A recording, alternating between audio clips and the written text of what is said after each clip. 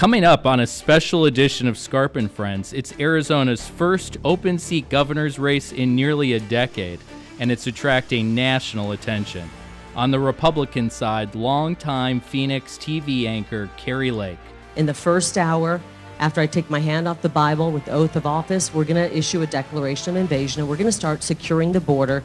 She cleared a crowded primary field to clinch the Republican nomination, thanks in part to an endorsement by former President Donald Trump. On the Democratic side, Secretary of State Katie Hobbs. The current scheme of vouchers does not provide equal access. She narrowly won a statewide race in 2018 and has since become a darling of MSNBC commentators for her role in the 2020 election. Public polls show the race neck and neck with few undecided voters. Today, we sit down with the only person in Arizona who's been able to secure both candidates on stage in a public setting for our state's top job, the president and CEO of Arizona's largest and most powerful business organization, Danny Seiden, for immediate post-forum analysis of this high-stakes, highly competitive campaign and what it means for the future of Arizona and our economy. This is one episode of Scarp and Friends you don't want to miss. Welcome to Scarp and Friends. We are backstage. This is an amazing facility that they have. I've never been down here. What's this complex, Danny? We're at the Republic National Distributing Company. But we're backstage. We just left the big event that you and your team put together. I will just first say this was really impressive. I mean, I think everyone was impressed by this event, the attendance. How did you pull this together? So, Amazon, one of our great board members who has 40,000 jobs in this state, came to us and said, we would like to host a forum and hear from both candidates about issues that matter to us. Can you make that happen? And, I thought, sure, this was months ago. Did not expect there to be this buzz because there was going to be no debates. Mm-hmm. So securing this forum between the two of them turned out to be a lot tougher than I anticipated, but luckily from my time in the governor's office, we have a relationship with Secretary Hobbs. Right. And I've been invited to multiple meetings with Kari Lake, and we've just developed a good rapport, and she knows I'm a person of my word. I think both candidates did.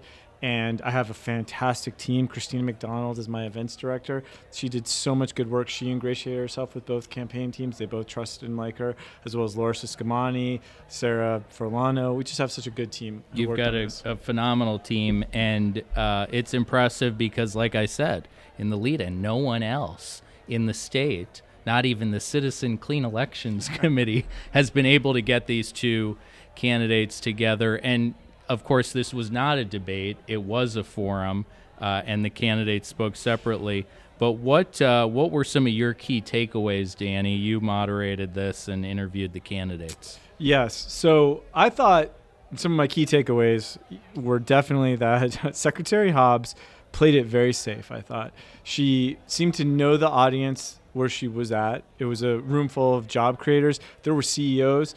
The largest employer in the state was in the room. She seemed to recognize that, and she seemed to be speaking directly to them and tailor her messages in a very broad way at them for the most part. You heard what she said about taxes. I'm not going to raise taxes, but even if I wanted to, I couldn't because the legislature won't be at 2/3. Right. So that was one of my big takeaways, was the way in which Secretary Hobbs really tailored her message. I thought she played it safe. I thought she was articulate and clear and concise, maybe a little too concise. I wish I had her by fast. Yeah, it seemed to go by very fast. I wish I had her on stage longer, but we're grateful she came at all. And then with Kari Lake, I have to say, you see a lot of candidates right now, whether it's Blake Masters or others, who are doing this thing where they scrub their websites, or they seem to be trying to erase what they ran on in the primary. And Kari Lake is showing none of that. She said it on the stage today. She's not going to change her message or who she is in the question I asked about, what are you going to do to woo new voters? Now, I think that's really interesting because, as you pointed out, there's very few undecided voters right now in all the polls. So you have to wonder, will Kari's authenticity, win them over, because voters aren't as dumb as we like to think they are sometimes. They're not going to fall for, I'm completely shifted to the middle. I do think she had a lot of good points that hit very, I would say home runs on some business issues. No taxes. I'm going to try and get taxes down to 0 every year. I think we've heard that before from a good friend of ours. And he got pretty close. Yeah, Governor Doug Ducey got the lowest flat tax in the country. She complimented Governor Doug Ducey today on stage, which I thought was very nice. She seems to be, I would say, working more towards telling the business community who she is and what she would do as governor. And we saw that. On the tax issue, Katie Hobbs, you did ask her pretty directly, and she said it started to sound like Fred Duvall. She said, I'm not looking at a tax cut at this point. That was, to me, a key addition to her answer. Is that concerning from a business standpoint? Absolutely. One of the reasons we've had this tremendous growth, and you're sitting in the fastest growing county in the country right now, is because of what we've done with cutting taxes. So anything that would halt that momentum, that would reverse course, is a bad idea. So yes, I did notice she parsed her words very carefully. Secretary Hobbs is a long, practiced politician. She's been around a long time. I thought about making a joke saying that's not quite a no new tax pledge, akin to George H.W. Bush, but she did. She kind of gave herself a little bit of an out. I also thought she's like, listen, even if I wanted to, we can't do it with the legislature, which I kind of joked that should be your campaign slogan. Don't worry, I can't raise taxes. I don't have the majority. But no, I thought it was encouraging. She seems to recognize in a room full of business people, you don't come in and say you're going to raise taxes. I do think Kari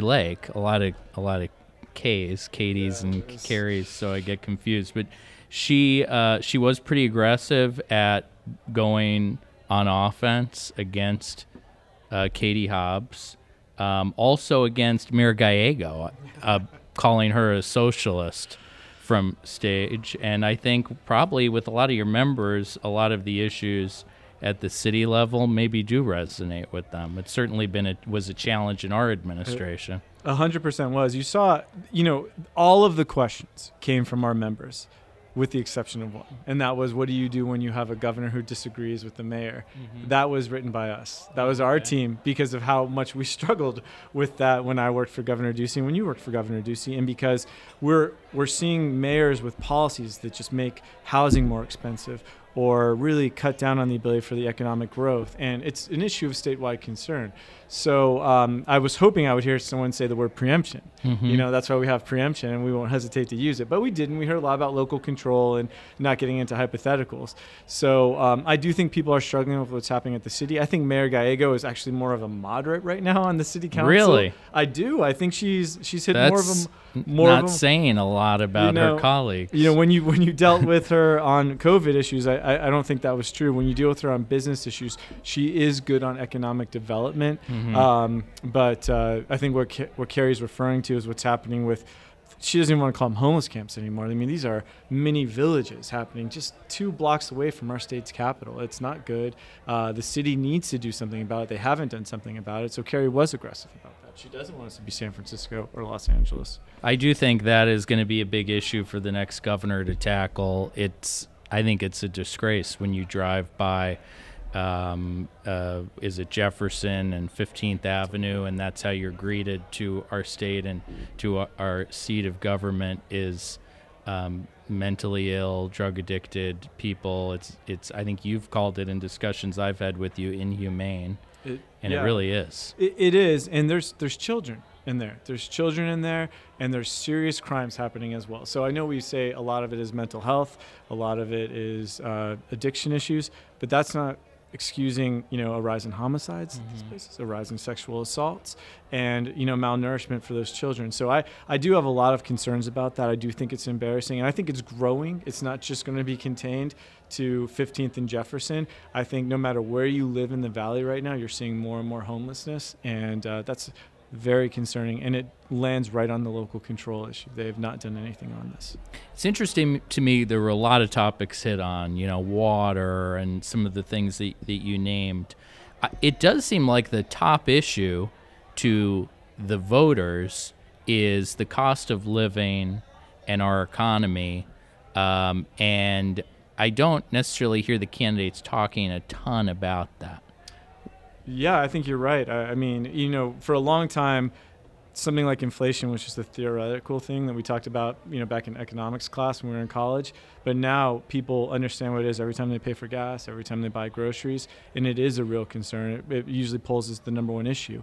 Mm-hmm. And to hear the candidates on the trail, you definitely don't ever hear about. You don't hear what they're going to do. You hear some finger pointing at, well, it's President Joe Biden's fault, or it's greedy corporations' fault, which is just logically flawed. There's no corporations out there that have the ability to drive up inflation this way. It's a simple matter of too many dollars chasing a few too goods. And so that is concerning. But I did hear today Kari Lake talk about, lowering people's income tax burdens, which is in sales tax. And, that will lower the price of goods. So that was an interesting thing from her to show awareness as to what is really hitting people's bottom lines. Mm-hmm. Now, the question is, can't you get that message out there? Because I don't hear it. Every time we hear from Kari Lake, and right now that, auditorium is crowded with press, formed an instant gaggle around Kari Lake. She's holding court in there. Is she talking about that, or is she talking about, election issues or President Trump and Mar-a-Lago or something that's more of a distraction? She had some really good policy points, but we never hear it. Is that what you were trying to get at with your first question? Because you're impartial, at least at this point. The chamber has not endorsed yet. Yeah. And you seem to have good relationships, as you mentioned at the onset, with both campaigns and both candidates. So what were you trying to get at with that first question where you mentioned she's got a lot of great policies, but we don't hear a lot about that? Yeah, we don't. And same with Secretary Hobbs. She is actually, I think when she first unveiled her economic plan, they references like, is this just Ducey 2.0? Because it was very similar in his plan to use just keeping us in a very globally competitive market. So I thought that was great from her. But she did talk about opportunity for all. That caught my ear. Yeah, there's a lot of our shades of our former boss in there today. And I thought, so yeah, but what's frustrating to me is, again, Secretary Hobbs has some great points, a lot of good experience, but she's talking about abortion. That every ad I see from Secretary Hobbs is about abortion. And every ad we see with Kari Lake is attacking Katie Hobbs. It's not talking about what they're going to do. So we did want to get that out. I wanted the largest employers in the state to hear what they will actually do as governor. Because as you know, come January, they have 2 weeks to put together a budget and put together a legislative agenda and get to work. I mean, we were faced with that. We hit it with a $1 billion deficit. So it made the choices pretty easy because you couldn't spend any money. But nonetheless, we had to come up with all of that, and they will too. Well, I do want to talk about that, and I don't know if people know this, but by way of background, of course, Danny and I worked together in the governor's office for several years. We're longtime friends.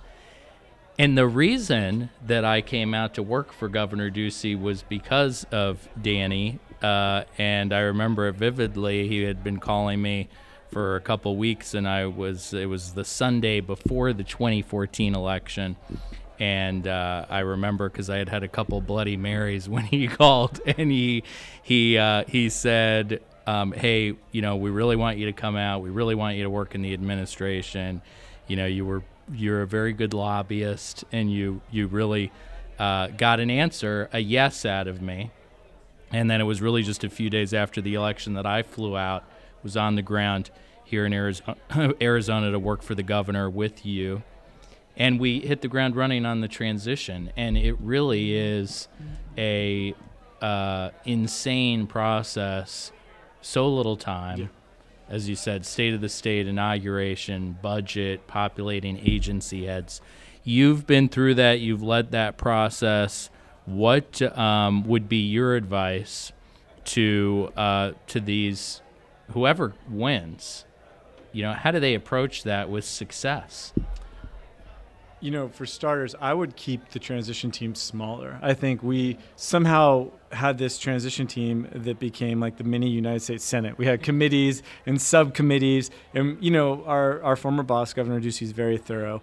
And and Senator John Kyle was the honorary co-chair, and he said I'll never forget. I asked him to do it, and he said, "I'll do it, but I just want to be honorary." And that was not true at all. He was very involved. I don't think he puts his name on anything he's not involved with. But we interviewed every single agency head and got so in the weeds. We had our committees produce reports on what we should do and what good policies would be. And meanwhile, we're meeting with the outgoing OSPB director, John Arnold, who's telling us you've got $1 billion deficit. Here's plan A of how you can cut your way to it. Goodbye. I'm going to go take a different job. And, that was it. And, we hadn't filled any jobs yet, and it was really difficult. So my advice would be keep it small. You don't have to rush into any agency decisions. You don't have to come in and say, well, I'm going to fire everyone from Ducey World if you're Katie Hobbs or Kari Lake.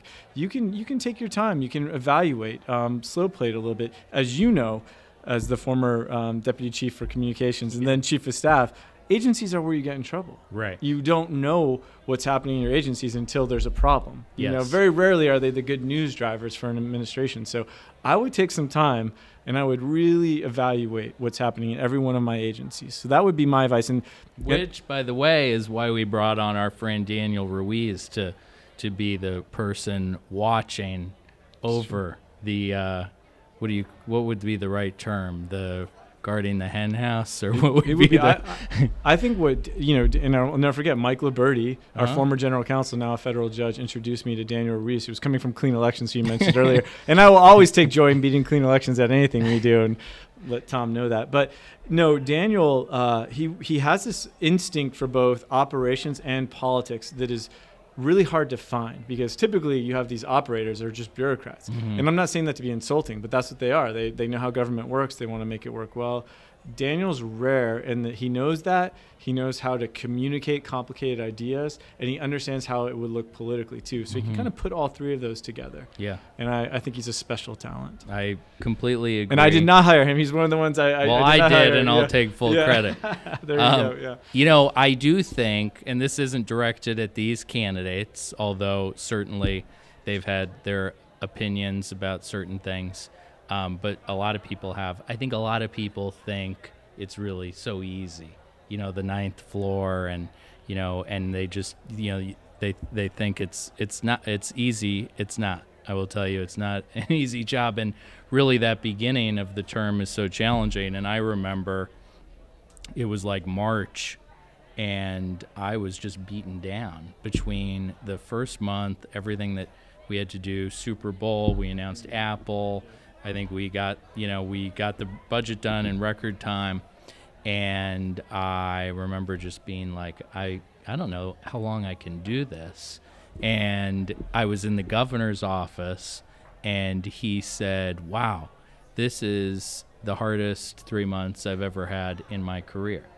And I was like, wow, if this guy who has led, Cold Stone Creamery, built a major corporation, has all this experience in business, then I think I can get through this. I'm not the only one who's feeling this way. So it was really, for me, like, that was great mentorship for me from the governor, because I felt like I could really relate. He could relate to what I was going through, and we were all going through this together as a team.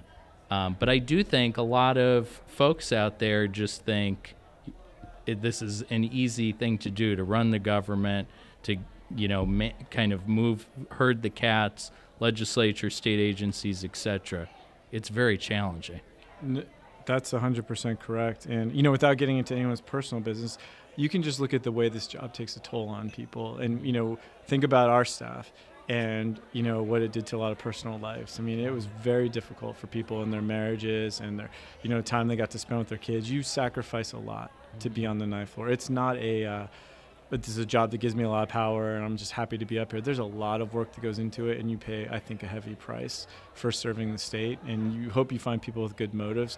And, I think both Secretary Hobbs and Kari talked a lot about, they're going to get some outside people, or they're going to bring good people in.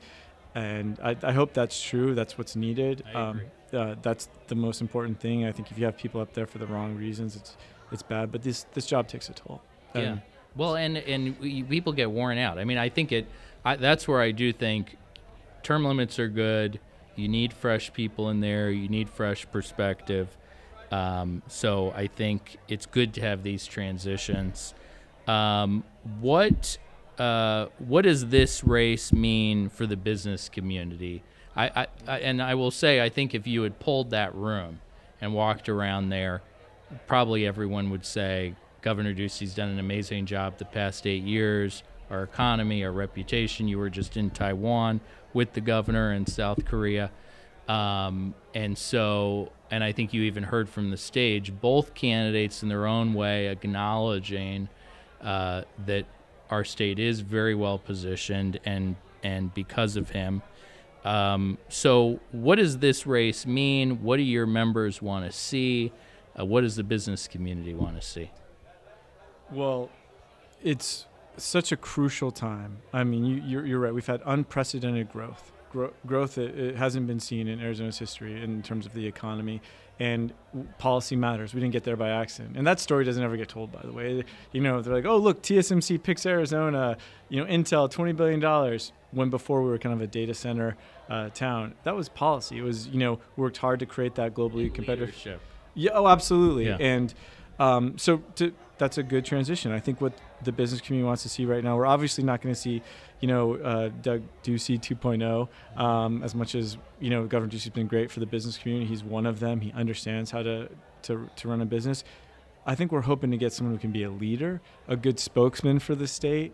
It was refreshing to go to South Korea and Taiwan and have these people say, you're known around the world, Governor Ducey, for what you're doing with your state's economy.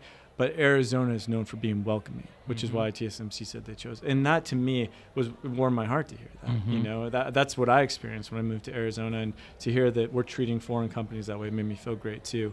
So I think we're looking for a good spokesman, someone who will keep an open door, which Secretary Hobbs said she would, someone who's not looking to settle scores, which Kari Lake said she's not. So I think, we got some good glimpses at it tonight.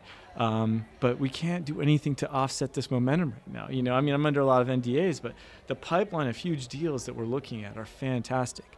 If we can nail down our energy policy, if we can get the Corporation Commission to understand how economic development, energy works together, it's unlimited. The potential is unlimited. We're better than Texas. We're better than Texas. We're better than Tennessee. We're better than Utah. The only thing we're missing is a beach. Don't mess with Arizona. Yeah. I love it. I don't know what the slogan could be. And I'll say that's a really good thing. When Governor Ducey came in, he used to say, in Texas, the business community doesn't, if Texas does something, quote unquote, embarrassing, you heard Secretary Hobbs say, I don't want us to end up on a Daily Show or a late night talk show joke. I think she was on the Daily Show or some late night show. Probably was, so she knows what she's talking about. But in Texas, the business community doesn't stand for that. They have this united don't mess with Texas thing. In Arizona, that doesn't exist. We seem to have this round table, I'll call them, out there that rushes to judge the state and almost wants to we're our own worst enemy. We are, yeah. And there's so much to brag about. There's so many good things. I think Governor Ducey wanted to find a way to get that state pride out there. And I think he did it. I think he moved the ball down the field. I hope whoever picks that ball up doesn't drop it. What is the big challenge over the next decade, or the challenges in your mind for our economy in Arizona? I think it comes down to basically three things. The first being talent. You heard in that room, labor shortage is the number one issue. There's a coming jobs war. Do we have the talent we need? One other thing that we heard in Taiwan and South Korea was that ASU and the fact that they're going to graduate over 30,000 engineers has given us a competitive advantage to get some of these companies. We're producing a good pipeline of talent here. So that's one of our big issues. Obviously, this myth about what's happening with water. What is the truth about water? The truth is Arizona is a well-planned for state, and we continue to grow as long as we grow smart. So I think a strategy of augmentation and conservation, which is what Governor Ducey started with the drought contingency plan and also his $1 billion investment. I think you'll see that with some desal and other exciting ideas down the road. So that type of critical infrastructure. And then I would say energy. Right now we have a reliable grid. We have a nuclear power plant, the best in the West. And California, you're not allowed to have your power on past certain hours right now. It's like living in Europe.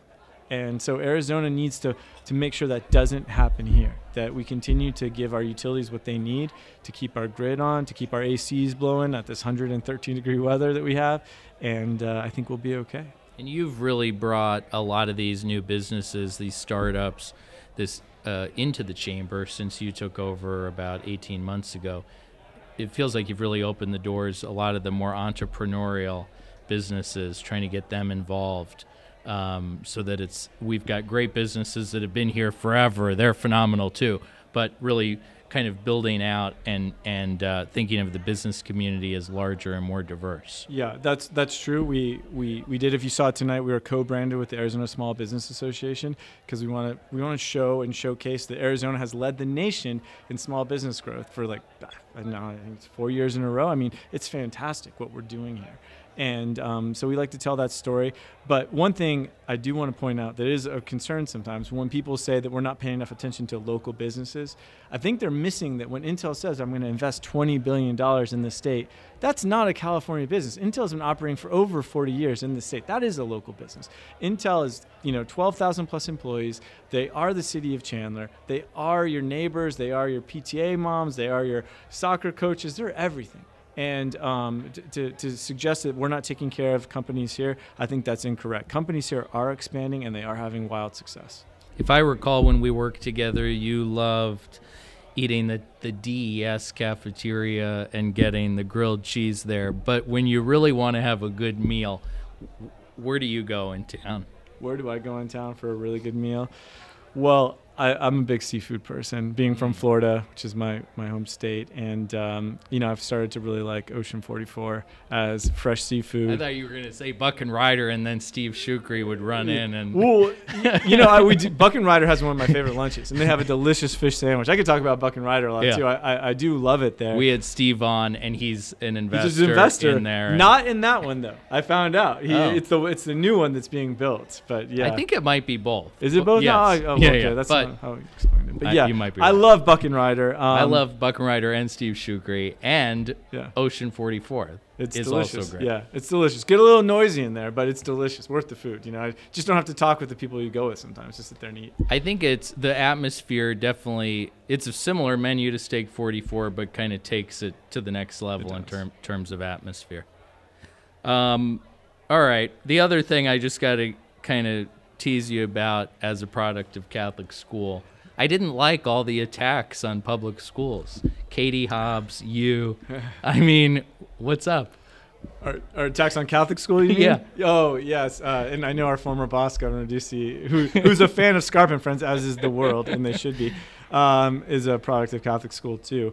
I had some very mean nuns, and I could go into specific stories about what happened when I was in 4th grade at St. John's, and all I ever did was help a girl pick up a Valentine that fell off her desk when we were all ordered to stay in our desks, and it was met with swift and fast punishment with a whack on my wrist. And I mean, I had to hold back tears in 4th grade. I remember it vividly. So, yes. We had nuns, but I think our nuns had been beaten by their nun teachers, and so they were actually pretty nice. So usually that rolls downhill. It's like a chain of punishment, on corporal punishment. But there's a method to their madness, I guess, and I really shouldn't have gotten out of my desk to be a gentleman. But I stand by my decision. No, I'm teasing, but I do think that I know you were a big proponent of the ESA legislation, school choice. And that's a big priority of the chambers, and it's something I'm passionate about. I know you're passionate about, is making sure kids and families and everybody has all these options. Yeah, what's really neat about Arizona is I think we're one of the first states in the country where a majority of parents are sending their kids out of their local district. So we've entered what people in the experts, right? They refer to it as the competitive model, and I think that's great. I'm a dad of 3 kids. And I already can see that my oldest son, Whit, is probably going to end up at a different school than my middle daughter, Hope. And I think that's great. Yeah, I think that's fantastic that I have those options, that I have the ability to get Whit to the school that's best for him, to get Hope to the school that's best for her, and then Mac is so easy. I don't know where he's going to end up yet. Well, when we use this line about you shouldn't be trapped in a school based on where you can afford to buy a house, my brother and sister both live in the Bay Area. You literally do need to do that. You need to buy a house where you want your kids to go. If you have means, great. If you don't, your kids are basically set up for failure. That's correct, yeah. the other thing I'll say, and this really set off a lot of people on the left on Twitter, because I do think part of why I think the ESAs are good, and I don't know if you're allowed to say this, I think you are. I think that religious education is a good thing. And I don't think we talk enough about that as conservatives. We talk about this as school choice. Everybody should get to go to school of their choice.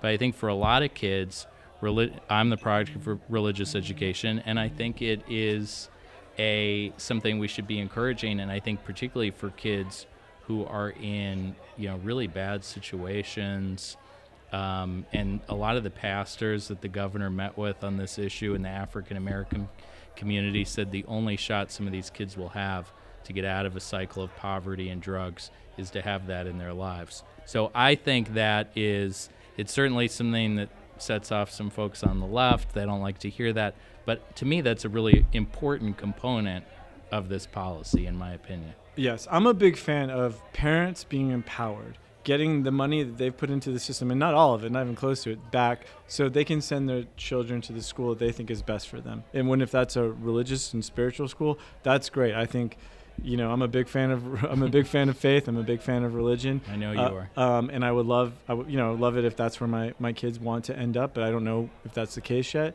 But I think it's much more about empowering those parents. And that's what I'm excited about, is I think one of the leading indicators of success for a kid is how involved their parents are. So when you have that kind of involvement and you do things like this that suck the parent into the involvement, make them feel like they're investing in their own child's education at that early K-12 part, I think that's very exciting. I think it's entrepreneurial. I don't understand the argument against it. I don't understand the fear of competition. If you're at a traditional public school in your community, you should say, well, we should just be better. Exactly. We should rise to the occasion. But what are these schools afraid of? They don't think they can compete? Yeah, that's very sad. Well, Danny, this was really impressive. Congratulations on a great event. I think everybody here learned a lot. Can they find this online? Will it be housed somewhere after the fact? Yes. On YouTube or on the Chamber website? So we had every local network at least there, and I know 2 of them were live streaming it. I'll send you a link when we see it up, but I believe Channel 10 is going to put it on their YouTube channel, Fox Cool. Channel 10. Well, hopefully everybody watches. I think this will be a very spirited campaign and a lot of fun to watch it unfold, and really appreciate your time, your leadership. He's the guy with all the NDAs, Danny Seiden. Thanks for joining us. Thank you. This is the pinnacle of my career. It's coming on Scarp and Friends. Yes, so I love thank it. you. All right, thanks everybody. Hey, it's Scarp. Thanks so much for tuning in. Please subscribe to listen to all of our new episodes.